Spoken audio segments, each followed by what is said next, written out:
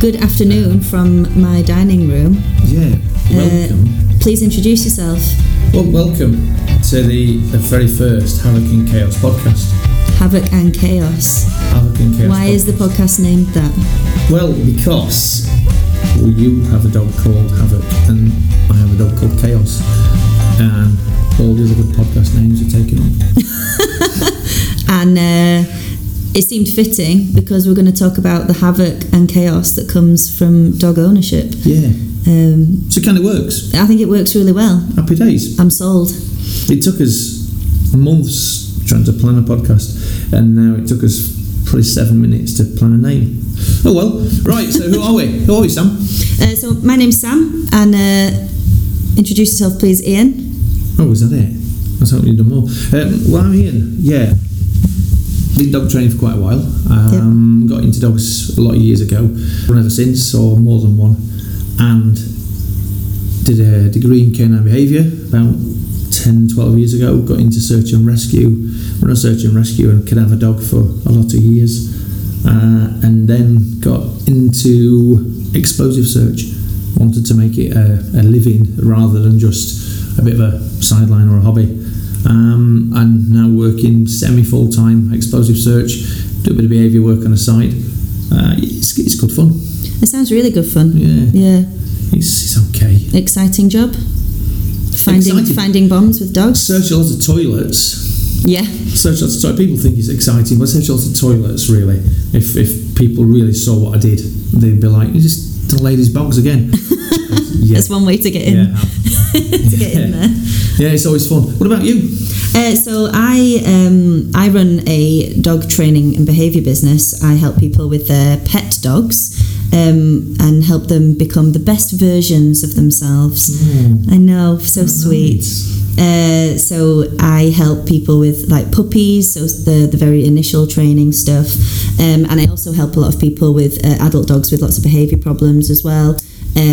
Big massive range of things. It's really good fun. Absolutely love my job, and I love helping people with their dogs and helping people enjoy their dogs. I think a lot of the time when you think about dog training, you always imagine that your dog is, it's because it's doing something really naughty, but actually the best part of the job is helping clients to enjoy themselves. It's a good point, that, because having a dog that's got issues, little fingers here, issues, isn't very enjoyable half the time.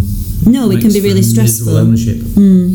Every time you step outside. Do you ever get just training requests, just for training? I want to train my dog to they're some of my favourite. Yeah, absolutely. Issue dogs.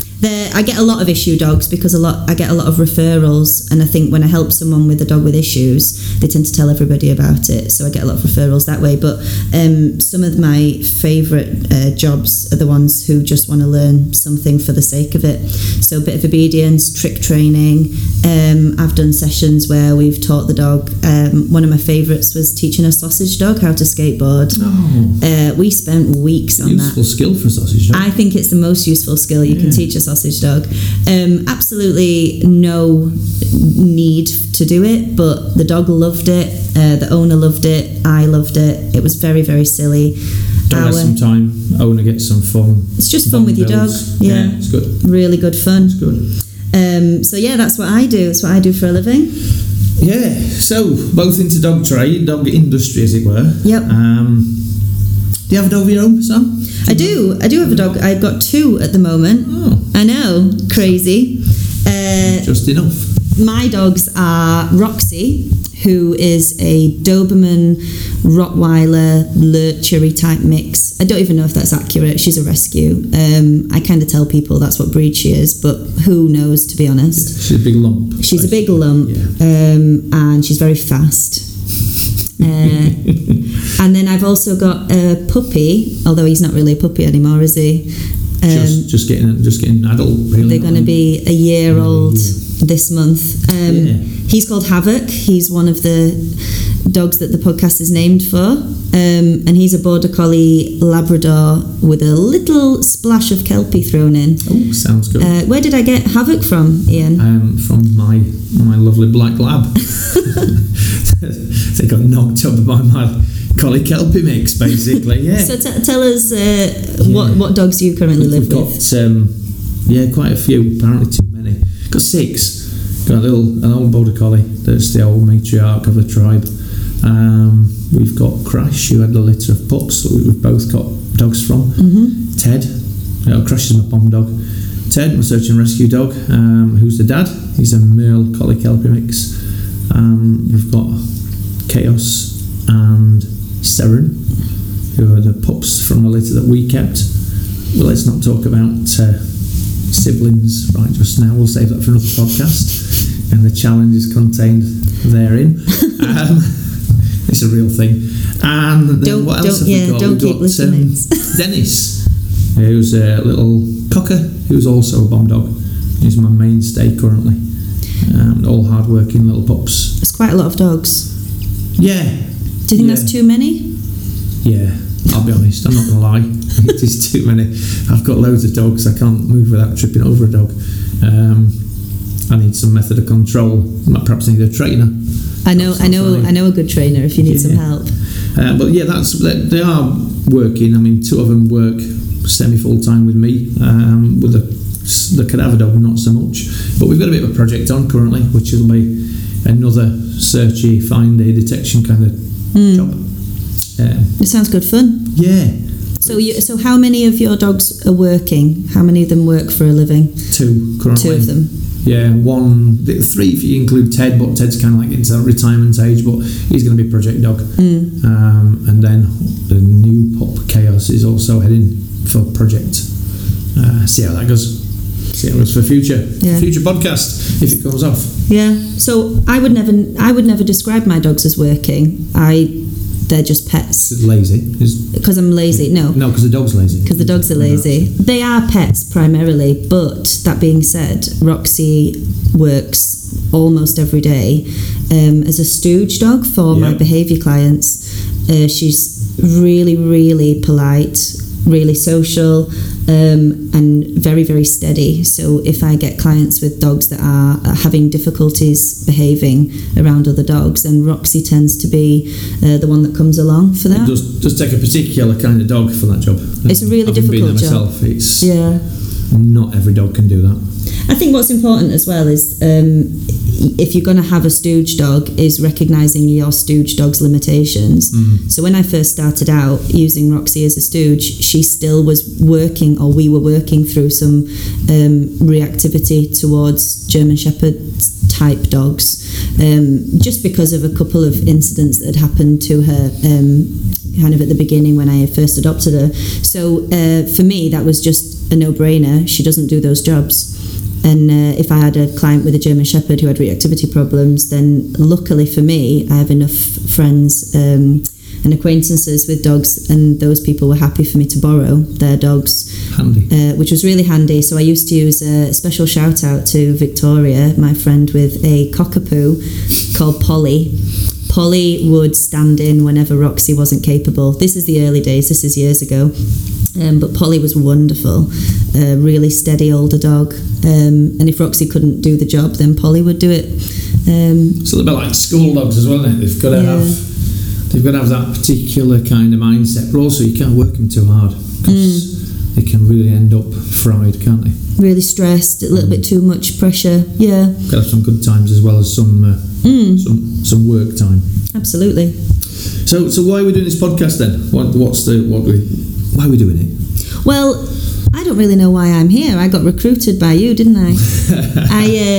I'm doing it because I like the idea of just chatting about all things dog, like once a week, just because, a lot of friends and family, that is sort of my entire personality, so it's nice to get all of that. It's all we've got, really. All of that friends. Dog, yeah. We've just got dogs, and we talk about dogs, and we wear clothes that say things about dogs on them. All of that obsession with dogs we can sort of throw into this podcast, and then I can actually have human interactions through the week. Yeah. And I think as well, there's a lot of people out there with dogs that perhaps just need to understand that their dog's not a monster because it does whatever, or they're not struggling with training because they're rubbish at training. It's just the way it is. Yeah. Sometimes dogs are hard work. Sometimes dogs training doesn't particularly to plan. And I do think sometimes when you listen to a podcast or someone else chatting about it, like we're going to do in the future episodes, sometimes you think, oh my God, there's somebody out there who's going through the same nonsense that I'm going through, and it's not just me. It's kind of nice to spread the word that there's other people out there that, you know, even professional dog trainers have issues. Oh yeah, I think any trainer that tells you that their dogs are perfect are lying through their back teeth. Don't believe the videos. Well, the videos are just a snapshot as well. They're not the best bits. They're not the crap bits. They're not the bits where the dog just like give you the rods and walked off and decided not to work that afternoon. I think one of my favourite sort of ideas as well about when we're training dogs is that it's important to remember that you cannot train anything, as in everything, sorry. You'll get a blueprint of your dog and you can mould it and shift it in a certain direction with training, but ultimately your dog is who they are. It's a bit of personality. It's not just you're not going to change their personality with training. There's a bit of breed. Yeah. They always say that sometimes there's a little bit of breed. It actually affects the way the dog behaves. There's so many trainers these days that say, oh no, it's all down to training. No, rubbish. Yeah. Rubbish. If you've got a dog that's a particular breed, there's going to be traits that come out in that dog, regardless of what you do, how good a trainer you are. For sure, having a retriever and then a Guardi type dog, my dogs couldn't be more different. And their breed traits definitely show. Ask anybody with a side town. Oh yeah. Tried to train to something useful, no use at all. That's slightly rude. Side town. It's a bit rude.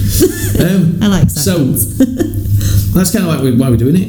We're going to hopefully, after this initial one, do one every week, fortnight, however we can squeeze in.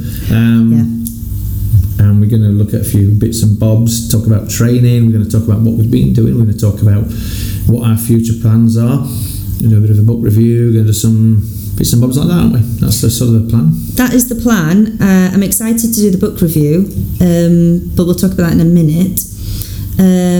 First of all, it's probably a good idea to let everyone know what our training styles are, because I know there's a lot of different styles of training out there. Confused. Yeah? Confused mind. My style's confused. Leg myself up, forget what I'm doing. Give us a bit of insight into your style of training. I'm as positive as I can be. I'm not a lovey-dovey, everyone should train with treats and be positive all the time. I'm as positive as I can be. I use markers. I love markers. I don't think you can train successfully without using markers of some sort. I don't think anybody who says they don't use markers will probably find out that secretly they do use markers, they just don't realise it. They just give little triggers to the dog, and the dog goes, oh yeah, I get it, despite you, rather than because of you. I understand despite you. Use treats, I use toys, I use play, I use tugs, I use throwing things around, I use excitement. Always quite mindful that sometimes we'll start off training one thing and we get sidetracked because the dog's just not into it that day, and we'll train whatever we end up training. Got to be flexible. Got to look at the train as well. Trying to plan. I was trying to plan because I've done a degree. I have to think about ethograms and things. But I do try to plan training, and I do try to keep a record of training, because then we know where we are. We can progress and move on from where we are currently, and note progress. Without that planning, without those notes, you can't know your progress, so you don't know where you're going to end up, or if you've made progress, which is miserable. And video as well. Love videoing training. Yeah. Just for my own insight. I only put, like everybody does, the best bits on Instagram and what have you. But sometimes I look at my video and go, ooh, that was rubbish. Would you say that you ever would use what could be described as correction? Yeah. Yeah? What would that look like? Don't get me wrong, I'd grumble at my dogs a shout. I use no reward markers. Heaven forbid. I do use no reward markers. I think it helps sometimes the dog, despite what other trainers think. I think sometimes it helps with me, because it allows me to have a bit of frustration. It's just, nope, you got that wrong. Yeah. Nope, you got that. Yes, you got that right. Nope, you got that wrong. And it kind of underlines what we're doing right or wrong for me. If I hear myself say nope, and same with clients, I would say to clients, if I do training with clients, if you say nope all the time, you're pushing too hard, you're pushing too fast, you're pushing too quickly. Yeah. Really time to back up a little bit and think, why am I saying no when really I ought to be saying yes? With regards to punishment, I try not to use big corrections. I'm not a big advocate of shock collars and whatnot. Do use a vibration collar at times just to get a bit of attention. Burn me at the stake. And the main reason I don't use correction, I'd like to learn more, is because I don't know that much about it. And I see some of these sport trainers using stimulus to activate the dog.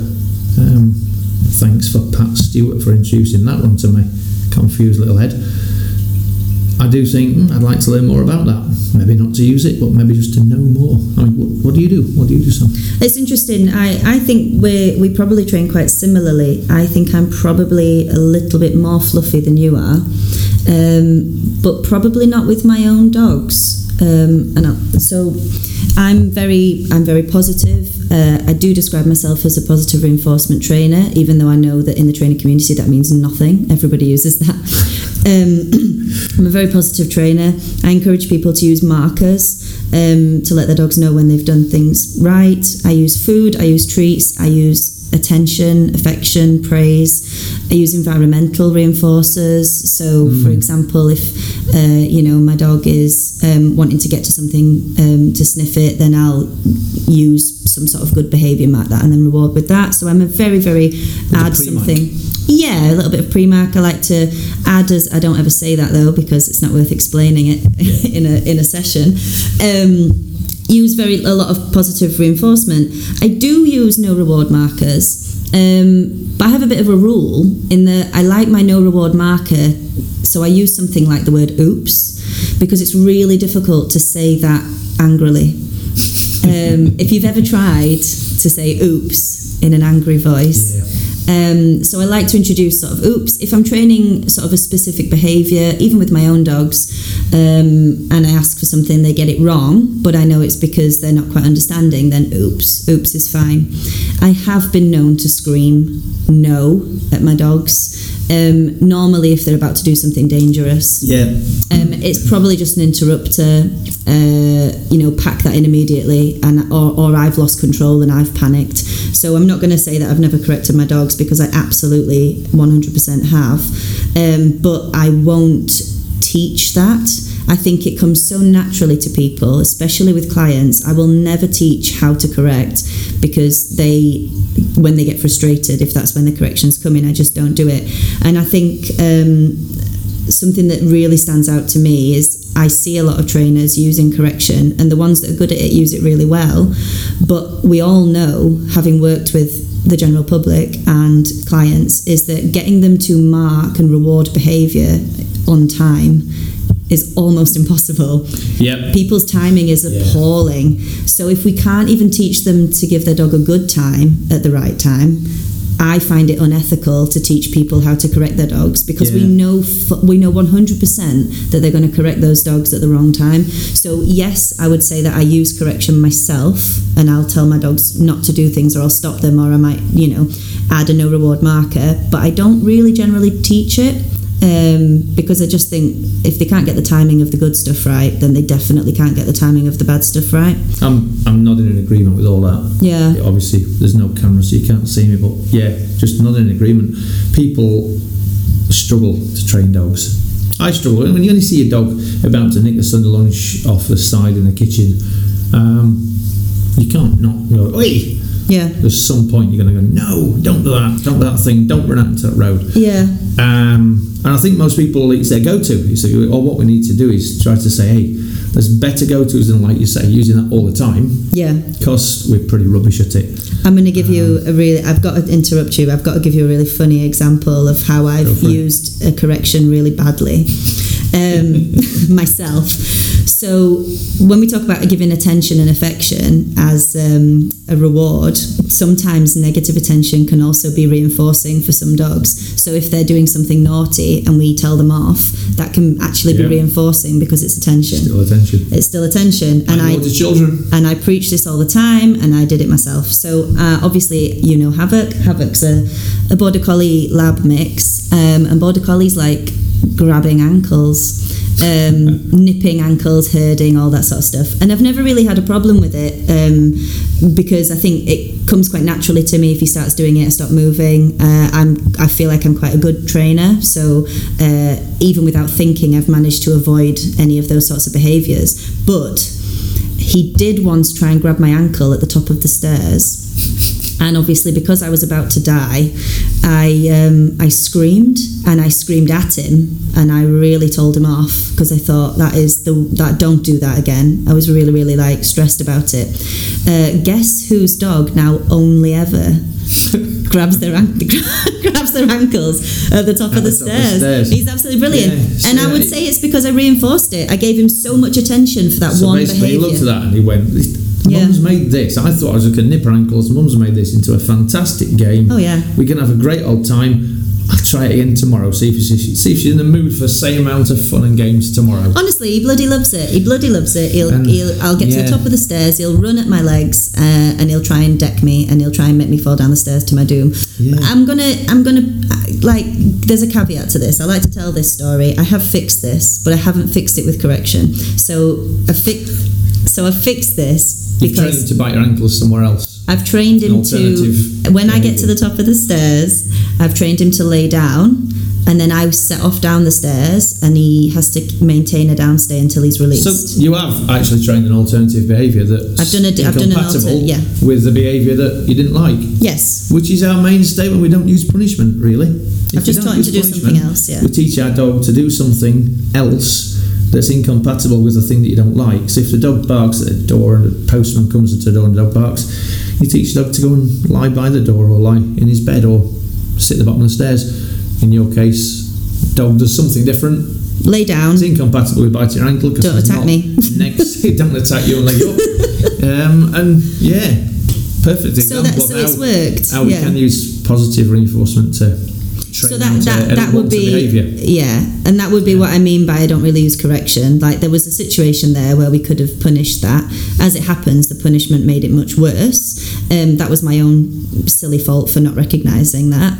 And this is where trainers make mistakes as well. And I really like this example because it's an example of something I messed up, and I have subsequently fixed it using positive reinforcement to train in incompatible behaviour. It's a great example. Yeah. It's a great example. And he doesn't try and kill me on the stairs anymore. So it worked. So it's... You'll get a phone call tomorrow. Sam at the bottom of the stairs. She's been killed by her own dog. These positive reinforcement trainers. She should have just corrected him. Should have corrected him. Put a collar on him. As it happens, we're safe so far. But that would be the dog still wants to do it, but instead the dog now wants to do another behaviour more because he's been reinforced for doing the other behaviour more, where you inadvertently rewarded him for. If I ever do get tripped up and fall down the stairs, then I might rescind my attitude on training. But right just now it worked. That's cool. It does work. So you've done a bit of training there. Mm-hmm. How often do you train, so? How often do you train your own dogs? I feel like that's an accusatory Possibly even, how often do I train my own dogs? I get a lot of comments, this question a lot from clients who say it's easy for you train dogs all day every day. Yeah. Other people's though. I train other people's dogs all day every day. My own probably not as often as I should or could, but really I think it's a myth that you need to do that much training. I try and do about 5 minutes every morning with Havoc because he's young, but even then sometimes I miss that. I try and train him with his breakfast. We go in the garden and we do 5 minutes and that is it. Otherwise, occasionally, maybe once a week, I'll take him somewhere and we'll do a little bit of training. We might teach, obedience or a bit of agility, something like that, but really, really not that often. Roxy's just chilled though. Roxy's perfect. Big old chill. She's just sitting in a chair across from us now, scratching her chin, and she's super relaxed. Yeah. I mean, I tend to look. How often? Yeah, because you work your dogs, so you must train your dogs a lot more than I do. My dogs have to be trained. My dogs have to have a certain amount of training every month for them to remain in licence. Right. So there's a certain amount of training that has to happen every month, and they're kind of assessed when we go for that training. So unless I do a little bit of top-up training in between, it's kind of embarrassing. So yeah, they do get a bit more training, but what I tend to find myself doing is I tend not to walk my dogs. That's controversial. Controversial, yeah. I don't find... I like to go for a nice walk. If I'm going to take my dogs for a walk somewhere, I like to go somewhere specific for a nice walk, like going out. I want to go for a walk somewhere picturesque and have a good time. Not with them all, because I can't handle 6 dogs at once. They're a nuisance. And I don't care what anybody says. If you've got 6 lively dogs, it ain't much fun. But I do like to do a bit of training. So what I'll quite often do is I'll take them to a field, and rather than walk, we'll train. We'll just do stuff. We'll do recall training. We'll do send-away training to a place. We'll do some kind of tuggy, bite work, play kind of training, something like that nature, rather than just going for a walk. And the dogs enjoy it. The dogs love it. They get some free time afterwards to have a little scamper around and a sniff around. And then when we're near a beach, we'll have a good walk. Where we're near some forest, we'll have a good walk. But in the meantime, mainly, because I don't find walking that rewarding myself, a lot of the time we just train. And that doesn't mean my dogs get loads of intense training, because a lot of it's just play training. It's just having a bit of a laugh with the dogs. It's just doing some stuff with dogs. Not particularly specific. Like I said, for the Expo dogs, there is specific training. We train on odor. We train on different heights, different levels, different areas. If one shows particular weakness while they're at work, we'll obviously work on ironing that little kink out, whether it be, finding things which are buried underneath somewhere, perhaps the dog's scrabbling away trying to get to them. Yeah. We'll work on that. We'll work on maybe indications. We'll work on putting odor out and not actually getting the dog to search, just the dog finding it and thinking, oh my God, that's that weird smell that I usually get rewarded for. What do I do now? Even though they're not specifically tasked to find it. But yeah, like I say, walking, I find it a bit overrated, really. Yeah. Dog you see so many people that just wander around with a dog on a lead, watching a phone, listening to music. No connection between them and the dog. The dog just has a leg stretch. I can't see the point. I completely agree. I think there are so many other things you could be doing with your dog that's not walking. And if you do have a dog that doesn't particularly enjoy walking, so if that's that you've got a dog that pulls so badly on a lead that their eyes are bulging, or that they can't be let off the lead, for example, so the whole walk's on a short lead and they're just stressed at the end and they're still running around your living room, there are so many other ways you can entertain your dogs. Roxy does like walking. She enjoys it a lot, and so I do specifically make the effort to take her for a walk, because I enjoy being out with her and she enjoys the walk, and that's lovely. But with Havoc, I think if the only thing I did with Havoc was walk him, he would just destroy my life. He's just absolutely mental. And when I say that I try and take him out to do the training and take him to a field somewhere like that, if I am going to take him out for, like, in inverted commas, a walk, it isn't a walk. We go out and we train. We'll train loose lead, or we'll train recall, or what I like to do is there's a field quite local to here that's got some really low little fences and a couple of dotted trees around, and so we do like agility reps, and I get him running around trees, and I get him, and so we don't actually go that far. So the dog has contact with you rather than it's all interaction, it's all engagement. It's engagement. So Roxy likes walks, but she can literally ignore me for an hour and just walk and sniff, and she loves that. But Havoc would not enjoy that. He needs constant interaction. What do you say? Well, sorry to interrupt. No, go for it. What do you say as a rule? Probably most people's failure with the dogs is engagement. I agree, but I don't think it's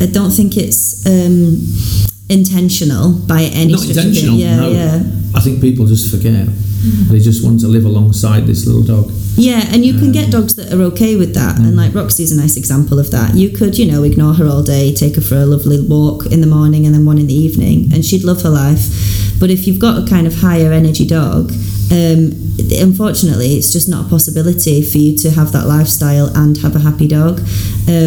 So, the engagement is the main thing, even if it's just you play with them or you interact with them for the whole walk. And if I don't take a Havoc out for a whole day, but we just do training in the garden, he is thrilled. If all I did with him was walk him in the morning, walk him in the evening, he'd be like, hey, where's the training?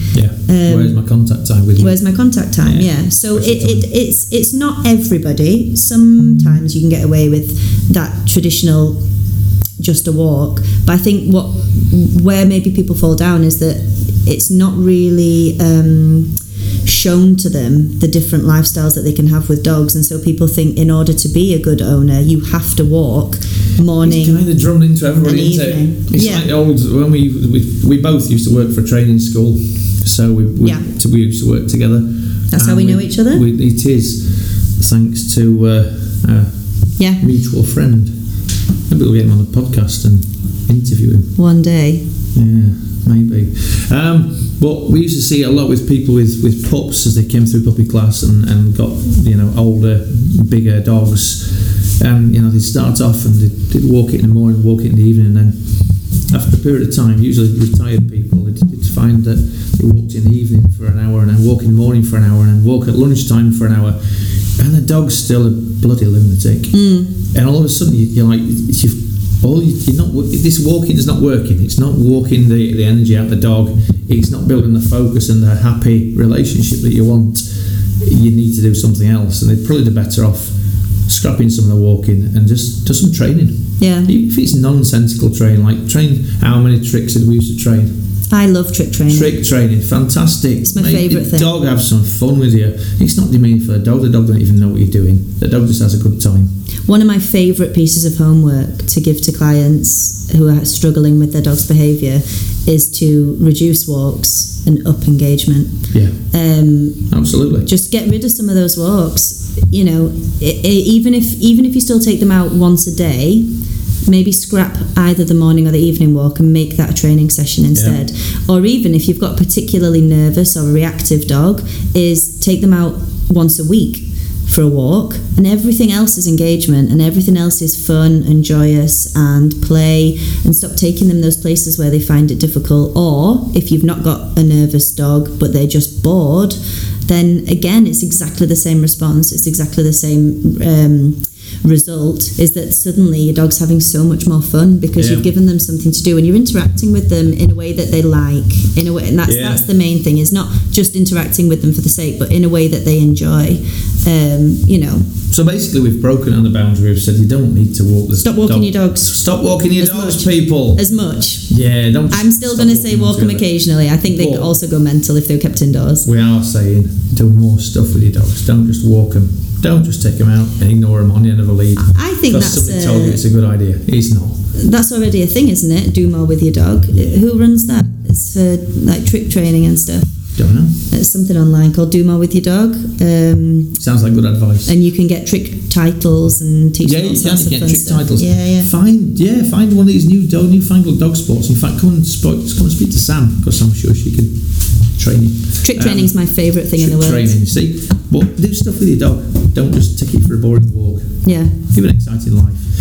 But before we sort of totally cover everything there is about dog training, this is podcast number 1, so we're just going to give you a quick look at what we're planning to do. We're going to do book reviews, aren't we?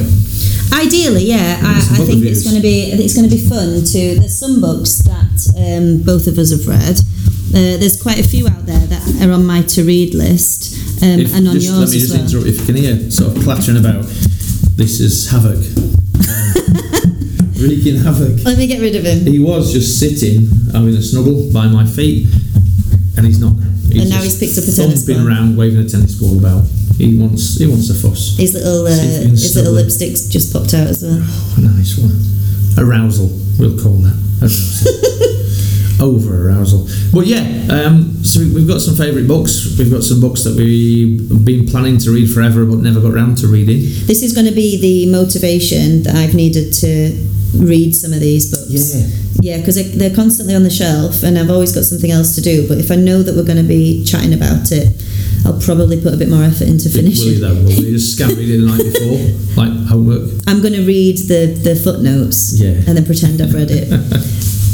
So we're going to have a look at a few books. One of them being, we're going to Control Unleashed, aren't we?